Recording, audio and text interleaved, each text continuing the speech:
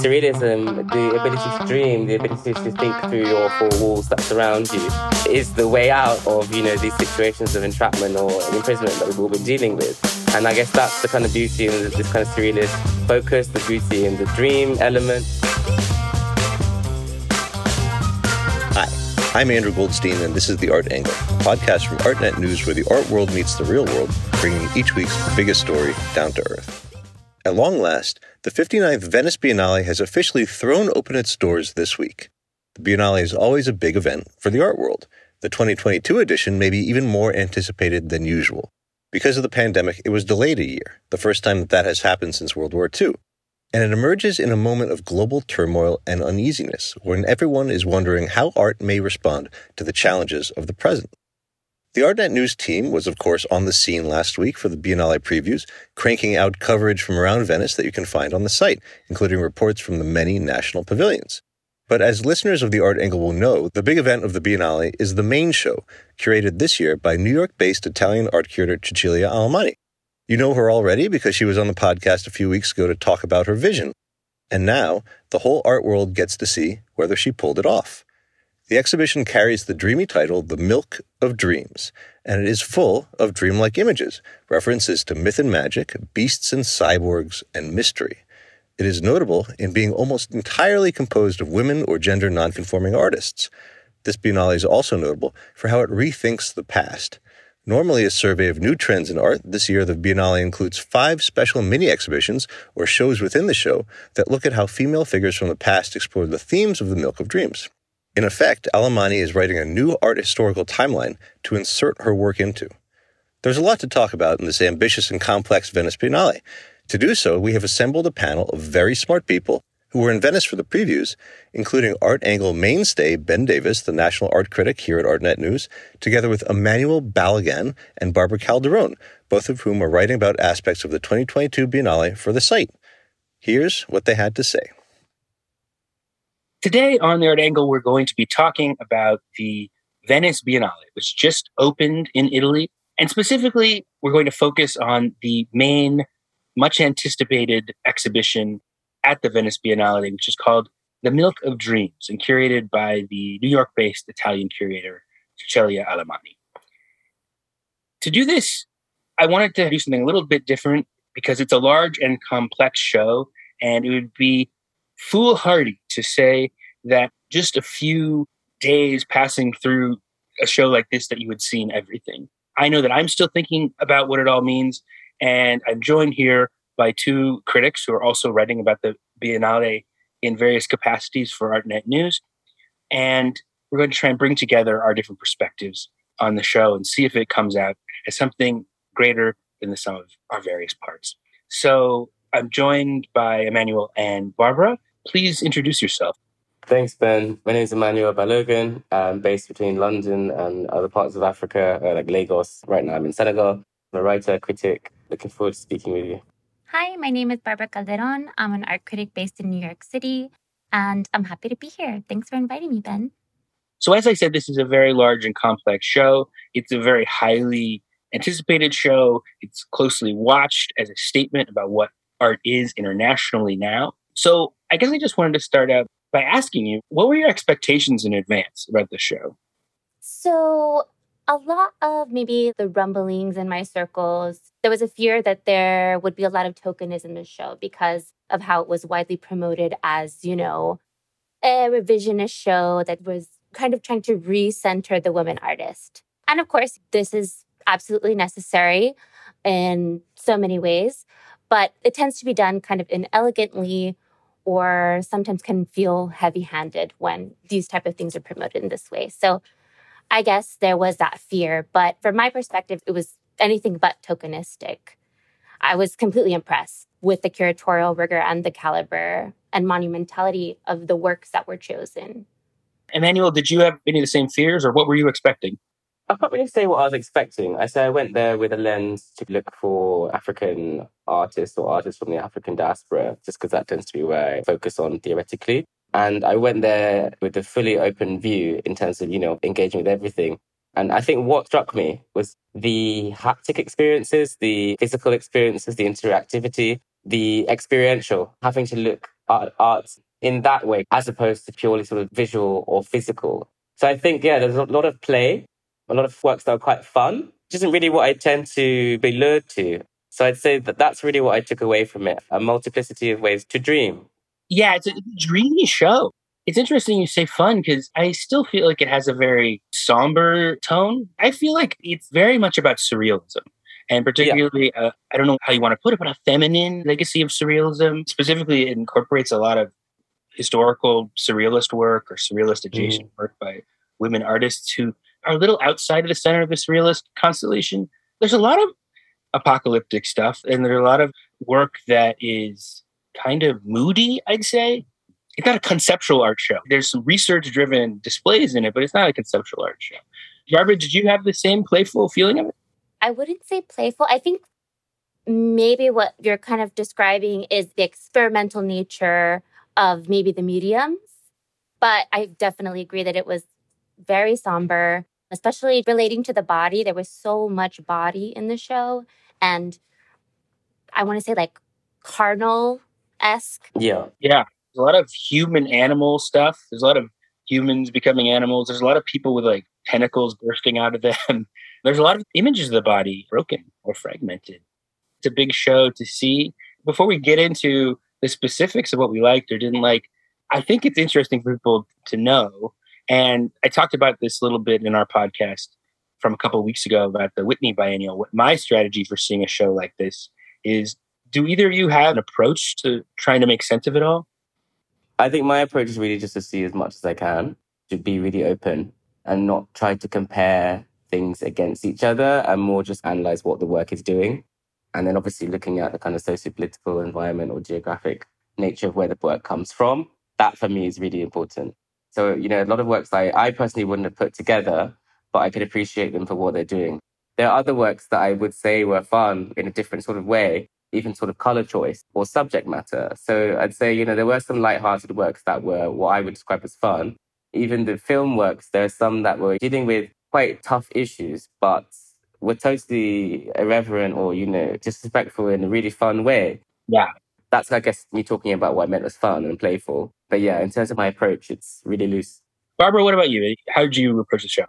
In approaching the show, I printed out the list of 230 or so artists in the Milk of Dreams specifically. And I just began highlighting the artists that I recognize, people that I love, people that I knew from history. I kind of like used a bunch of different highlighters just to really tease out who I did know, maybe the Americans. Also, I was just trying to see like by region, but also one of the things that really stood out to me was I wanted to see how intergenerational, what the span of intergenerationality there was.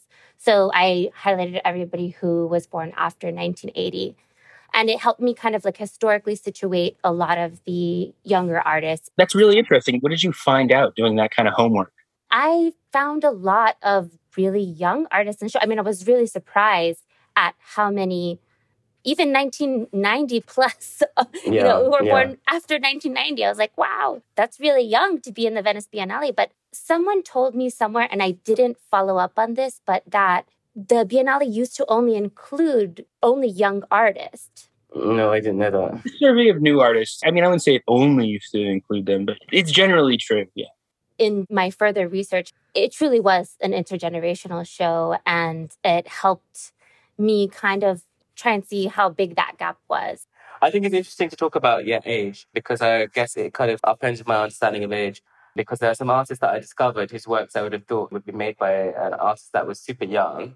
And then I look at the age of where they came from, and it's like, oh, wow, this work is actually by somebody who is later on in life.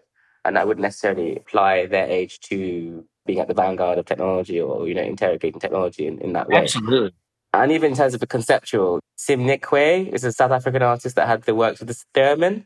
And that was by, I think, one of the youngest artists there, versus Tishan Su, who's a little bit older. So yeah, age was something I noticed also, and it surprised me in different ways, and the kind of elegance and the maturity that was being applied. I just think it's fascinating because it's also this really historical show. The age thing is pulling both directions. It's interesting to me that when you look at it, it's very young, because another level, it's very old. There's a lot of works from other centuries in the show. Especially when Cecilia is talking about surrealism as the fulcrum and using surrealism as this historical crux to draw the threads through these connecting themes that you can really see it as you go through when you're talking about humanism, when you're talking about sex, eroticism, and then this overlap with nature. Surrealism is kind of the perfect art historical moment to be drawing through as far as what she was showing, because fantastical narratives and this over-reliance on the female body continues throughout. But there's this building on it, or there's this deconstructing of the whole concept of what the body can be or what the mechanics of the human can be and how that interweaves with nature. Someone said to a colleague of mine, was really irate about this show and said, what is this? I come to the Venice Biennale in order to see what's new, and here's all this old stuff. And I was really turning that over my head and thinking, well, yeah, but one of the things that's new is the resurfacing of so much old stuff. Like that the kind of kaleidoscope of art history has turned a notch in the recent past. And in that new filter that appears, there's all this stuff that suddenly looks newly contemporary. So there's, for instance, I don't know if there's one of the people you were thinking of, Emmanuel, but there's a painter in the Giardini section of the Milk of Dreams main show called Ulla Wiggin. And she's born in 1942. And there are these small paintings of circuit boards, very concentrated paintings of digital technology, but they're all from the 60s. You know, it looks to me like somebody really looking at technology through the language of abstraction in a very contemporary way. It's very sharp and crisp, but this is half a century or more old. I really enjoyed seeing the generational connections. And when you think of art history as the canon and how an artist gets to be validated, you need those generational connections. You need to be able to see what inspired what, or how maybe an idea has expanded. For example, like you take Hannah Levy, who's a contemporary New York artist, and she's making these crazy metal sculptures. There's one that looks like chicken legs at the bottom, but they're like stilts with high heels. And that's in the Giardini. And then you continue to the Arsenale and you go to the Seduction of the Cyborg, where you see all of these antecedents who were doing engineered prosthesis from the 1920s through the 1980s. You can make that connection. And it was super cool to see that thread. It's very hard to not compare a Biennale to another one. So I think I struggled with that throughout. I felt that I was looking for a lot more. I think there was a lot of painting. I saw some very strong works, but there were some that I didn't feel as much as I had hoped I would. I'd say Miriam Khan, for me, was super important and one of my standout selections. And I think that was the depiction of womanhood that I guess I had wanted to see. Refresh my memory. What are the Miriam Khan paintings? They're quite bold situations. There's birth, there's kind of conjugal roles, there's some violence. Violent, yeah. They seem quite very angry works. I'm not a woman. So I think seeing a woman making work in that way, in that space, it felt memorable, it felt bold, it felt critical. And I feel like there weren't many works within the show that depicted that sort of fierce depiction of emotive experiences or intimacy in that way. Unless, Barbara, you have any other artists that you want to share that you felt did? I was just going to say about Miriam Khan, she has that one where it's from the perspective top over, where she's on the bed. It's a sexual position where somebody's on top of her. I thought that was rather good. Yeah, no, there were some really stunning works which depict the whole dream, the nightmare, the memories of experiences gone wrong, or I think anybody can relate to them. What was your overall impression? You spent a couple of days in this giant show. What did you think? Good, bad, or mixed? I think it was really touching. I think there were a lot to see, and obviously it's been a long time since we've been able to go to a Biennale. It is true. It's easy to grave on a curve. You're just like, it's so nice to see all this stuff in a space again. Yeah, honestly, it was really beautiful. Barbara, what about you? Good, bad, or mixed on the overall show? Okay, overall, I'm going to say very good. I saw so many iconic works. Simone Lee just blew the whole thing up. I think that seeing her work surrounded by the Belga Sayon, Calligraph, I don't know when I'm going to be able to experience that type of pairing again. I feel like that was very huge for me. We should describe this for the listener that Simone Leigh is a big presence, both literally and metaphorically, at the Venice Biennale this year. She both represents the United States and then in the Arsenale section has sculptures that bookend the show and really introduce the show. So you walk in to a chamber with this enormous sculptured brick house. People may be familiar with New York. It was a work that Cecilia Alemani commissioned for the High Line a few years ago. It's this monumental sculpture of a woman that you see right when you go in. Yeah, Simone Leigh was incredible. There were so many moments, so many feelings it conjured. You had the different icons within Black history. You have the kind of indentured laborer. You have the, obviously, criticism of slavery, the occupation of roles that Black communities are made to occupy, or the roles of women in society. It was beautiful and sad. And obviously seeing these works in these materials was grand. There's no denying that. So I think it was brilliant. And, everybody had something to say about it that was positive. Not one person said anything bad about it. You couldn't. I do think that we also have to think about funding and, scale. Is it just by surprise that the US were able to have such a big presence? I think that should be thought about in relation to other countries.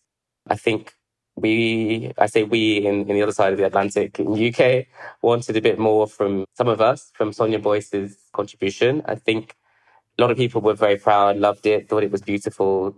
I liked the orality of it. I think the songs, the sort of 5 screens, really stunning, but visually a little bit underwhelming. I feel like the depiction of African artists that are being celebrated in different realms, I had hoped more from Sonia Boyce. But that's only my feeling. I'm not sure if everybody would agree.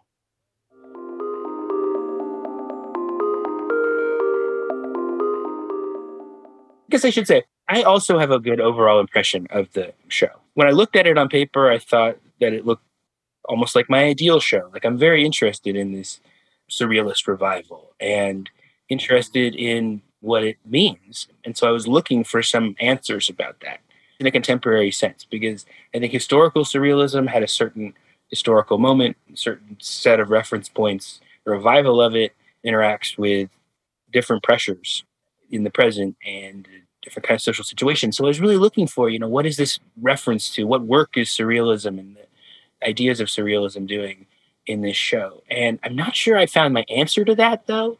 And it's unfair, I think, to maybe burden an art show with giving you answers. It maybe gives you a mood and a bunch of reference points that you can connect the dots in different ways through.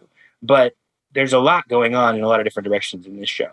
Overall, pretty positive. The more I look at it and think about it, the more I wonder how coherent it is. There are these standout moments in the show that are explicitly historical. And then there are these mini exhibitions curated inside the show, 5 mini exhibitions on different themes, all featuring all women or female identifying artists that are almost like research projects on the occult, on women working in concrete poetry or channeling images, and on the body and prosthetics, as Barbara already talked about, arts that are much more explicitly technological. Either of you have a chance of spending any time in those rooms or find anything in them?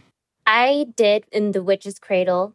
And my thoughts on that were... This is a mini exhibition dedicated to sort of occult themes. Sure. I felt it was a bit of a bummer in terms of exhibition design. It was super dimly lit. It was kind of in a recessed space, had a dark carpet and really bad lighting. This is where a lot of the surrealist artists, Leonora Carrington, Remedios Varo, Dorothea Tanning were. And, a lot of, like what you're saying, this historical material and what was this jumping off point for Cecilia. So a lot of them were behind a glass. And so there was this inaccessibility to the works. And that kind of was a little bit sad to me because I thought this would be a great time to have a really close and intimate experience with these type of works. But that wasn't the case. Probably had to do with some sort of insurance, but nevertheless. The great unseen force at an event like this is the hand of the insurance man. What do you make of that historical material, Emmanuel? I didn't look at it in terms of the way you just segmented it through the title segments. I can definitely shine a light on the works that I felt were, dealing with historic narratives in their own way. I just, make a kind of big case for Wusang, the beautiful sort of Moby Dick revisiting and or restaging with the different characters. And it's beautiful, very dark, very surrealist in nature, storytelling, different characters within the kind of ship. And similarly, Tourmaline, sort of activist, filmmaker and writer that also dealt with a kind of historic narrative, a counter history of a sex worker that was put in prison in 1830 for stealing a man's wallet. So I think, history was dealt with in different ways throughout different artists' work to kind of create new histories for different people with seemingly deviant identities. So I think that notion of identity, countering history, came through in a lot of works. There's a real mythical vibe. There's a lot of folklore, storytelling, magical realism, fables, magic realism. It's interesting how the Moby Dick works into that as this work of literature that serves as a framework to inhabit, but then to open up the queer dimensions of it, the alternate histories that are already contained in that text, but maybe not at the surface. Throughout, I just noticed so much myth and storytelling and fabulation going on. Yes, critical fabulation. That's what Tourmaline calls it. I think from philosopher Cecilia Hartman, this idea of there's some histories that couldn't be recorded, so that there is an artistic project, an important social project that art can fulfill, is sort of filling in some of the historical gaps. And that's one work I think the Fables and Myth are doing. And then I think the Fantastic is doing another kind of work, providing a space to imagine beyond a present that feels very dark and confining and a past that feels very burdened with atrocities and horrors. Are there specific works that we should talk about? I'll say one that really captured me was the Delcy Morelos piece called Earthly Paradise. It's a new work for 2022. And if you go to the center of the Arsenale space, it's not a maze, but a maze-like collection of bales of earth. And I'll tell you, it's even harder to convey than normally in this audio format, because one of the things that really captured me about this work is just the smell of it. That it has this wonderful cinnamony smell that has really burrowed its way into my brain. And I'll almost take that smell away from this biennial more than anything else, in the sense that it does a lot of work. It's in terms of being a really embodied experience. You really do have to be there to get what makes that work so impactful. Precious Ogoyoman's work as well. The closing out of the Arsenale was also just a whole experience of a room and of a landscape, right? And the viewer walking through the different pathways that are created, and soil being everywhere and different vegetation growing. When you're walking in from, I think, the end of the show, it says something like, "Beware, butterflies are here." And so I went searching for the butterflies. And I should say this is an installation called To See the Earth Before the End of the World that, as you say, concludes the Arsenale section. And it's just almost like a garden full of these figures, vegetation and soundtrack, just to give a visual. Yes, something like a techno-ish soundtrack. And these butterflies, I went searching for them in the garden. There's, some creeks in there and different stones. And I did find butterflies, but all of them were dead.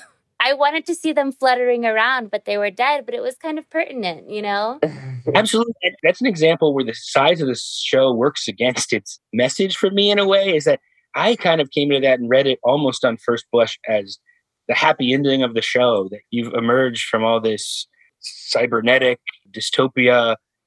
And there's a video shortly before that about a man who's murdered his family. It's very dark. And so I felt almost kind of liberated coming into that space. But on a closer look, you discovered that it really is full of little dead life.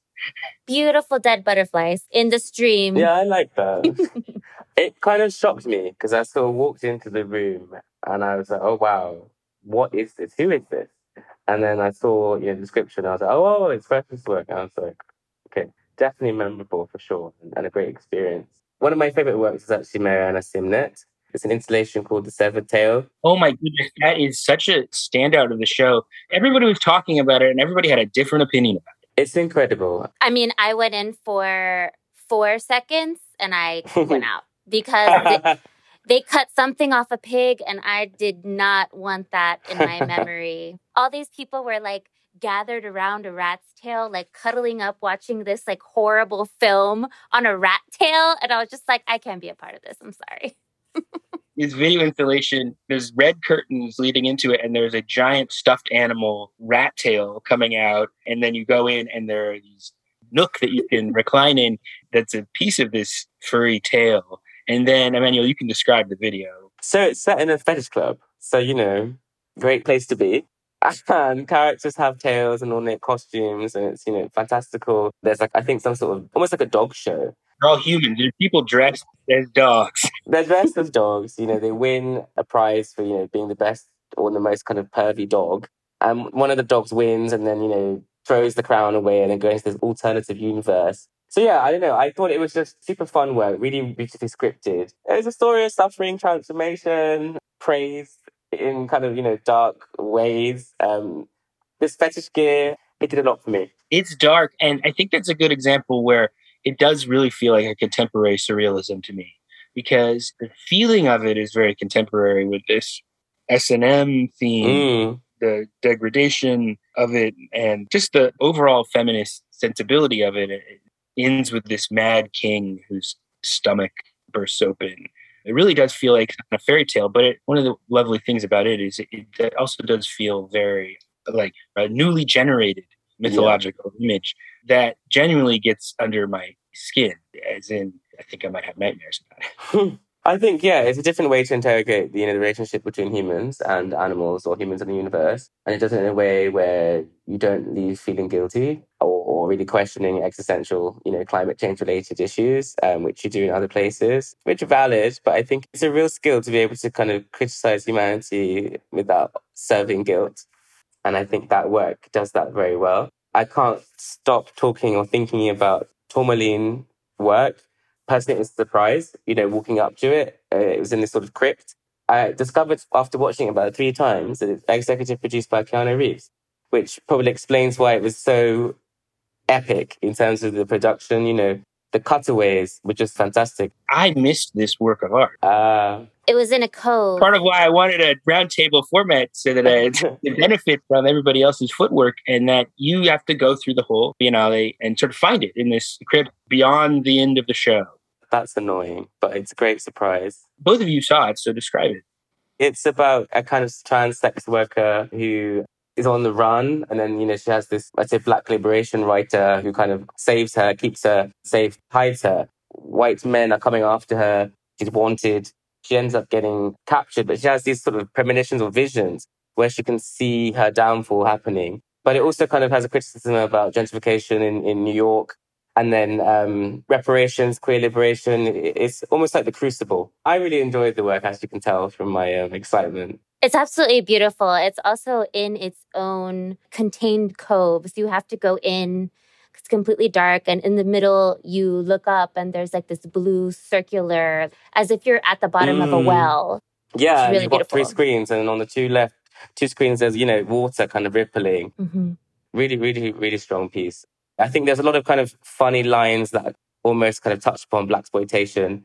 I found it a really fun work, but also really important. At the end, there's a line that the main person is saying, and it's really empowering, talking about, essentially, you can be who you want to be. You can define who you want to be. This is a sort of rallying cry that you hear at the end. I think it's speaking to transgendered identities, to queer histories or creation of your own history and affirmation, chosen family. So I found it a really powerful work. Well, that's interesting. I mean, I did not see the work, as I said, but it sounds like it almost provides something of a summation in that line. You can be who you want to be, of some of the work the surrealism is doing here.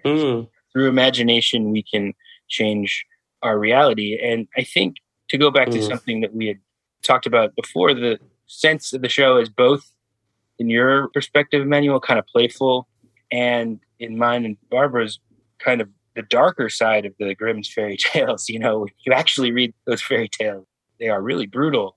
And I think that there is a way that these things interlock, or it could be kind of like both at once. That it's about the atmosphere of dread and confinement that sort of permeates a lot of chatter now. A lot of people sense the present.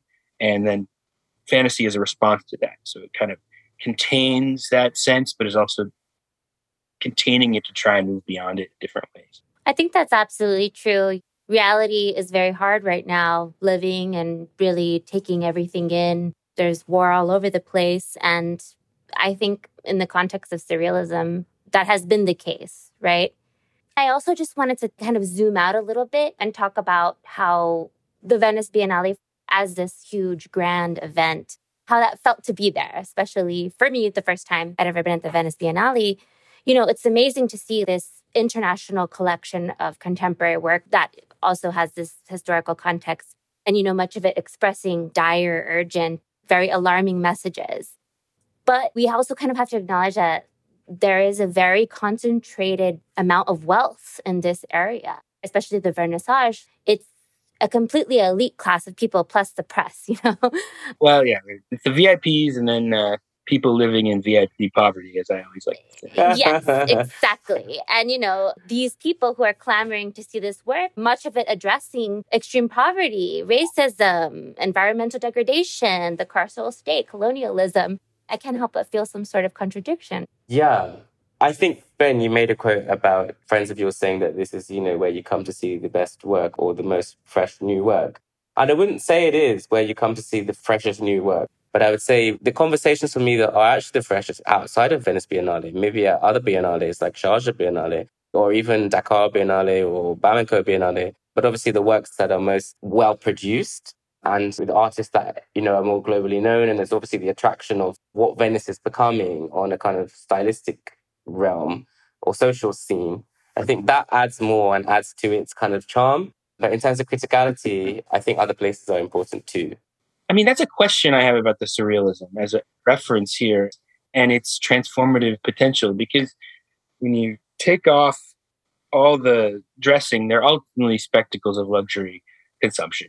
They're meant to be a big enough event to attract the kind of crowd who travels for art, which is generally an affluent crowd. That doesn't mean that it's not important or it doesn't actually change people's lives to be in the Venice Biennale. Sure. And people that you want to root for. In some sense, I find the historical surrealist stuff very important to honor and that it's there.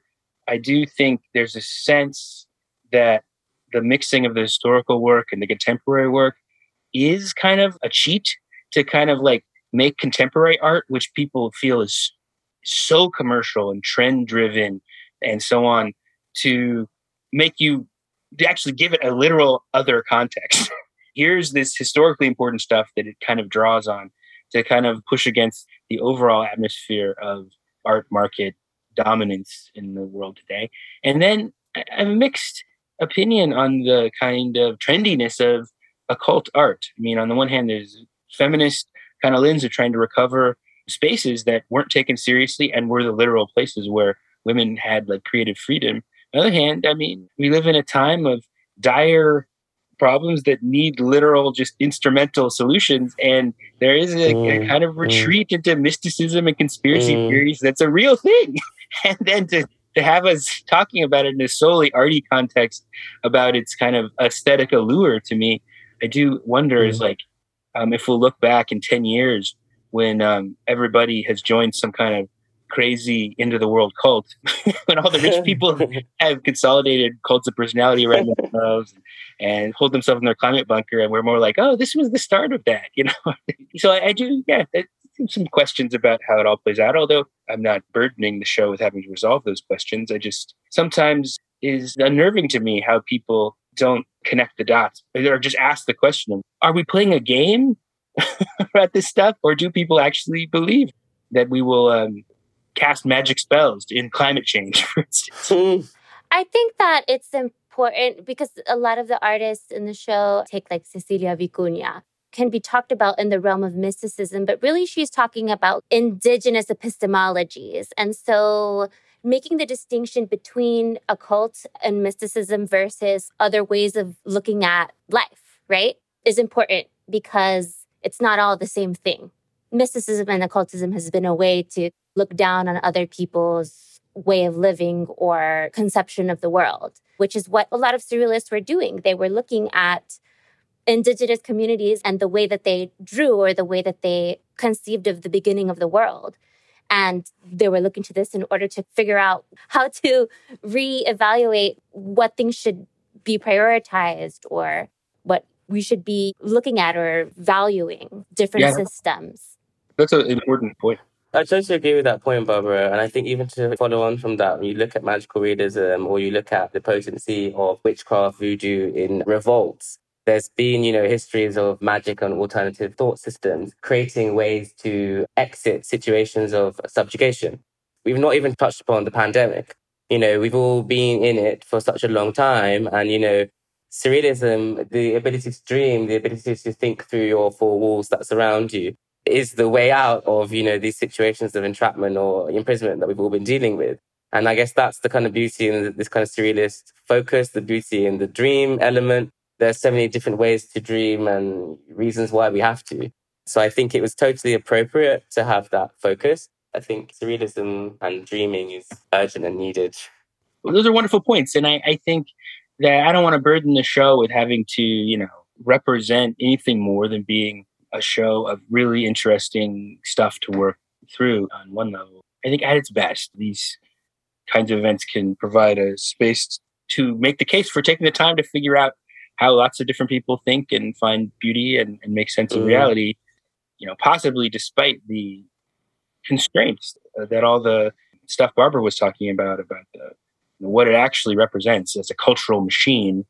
We and many other people are living inside that machine, trying to navigate our way through it, and hope that it matters, the conversations that happen. I want to thank you both for being part of this conversation. Thank you for being on the Art Angle to try and figure out what it all means with me. Thank you for having us, Ben. Thanks for having us. Yeah, really, really great to exchange. Very enriching exchange, literally, as in I'm going to think about the show in a different way, having had the chance to talk to you. That's it for this week's episode of The Art Angle. If you like what you heard, you can subscribe to the show on Apple Podcasts, Spotify, or wherever else you get your podcasts. Also, take a moment to rate and review us. It will help other listeners discover what we're doing. The Art Angle is produced by Sonia Manalili, Tim Schneider, and Caroline Goldstein. Thanks for listening, and see you next week.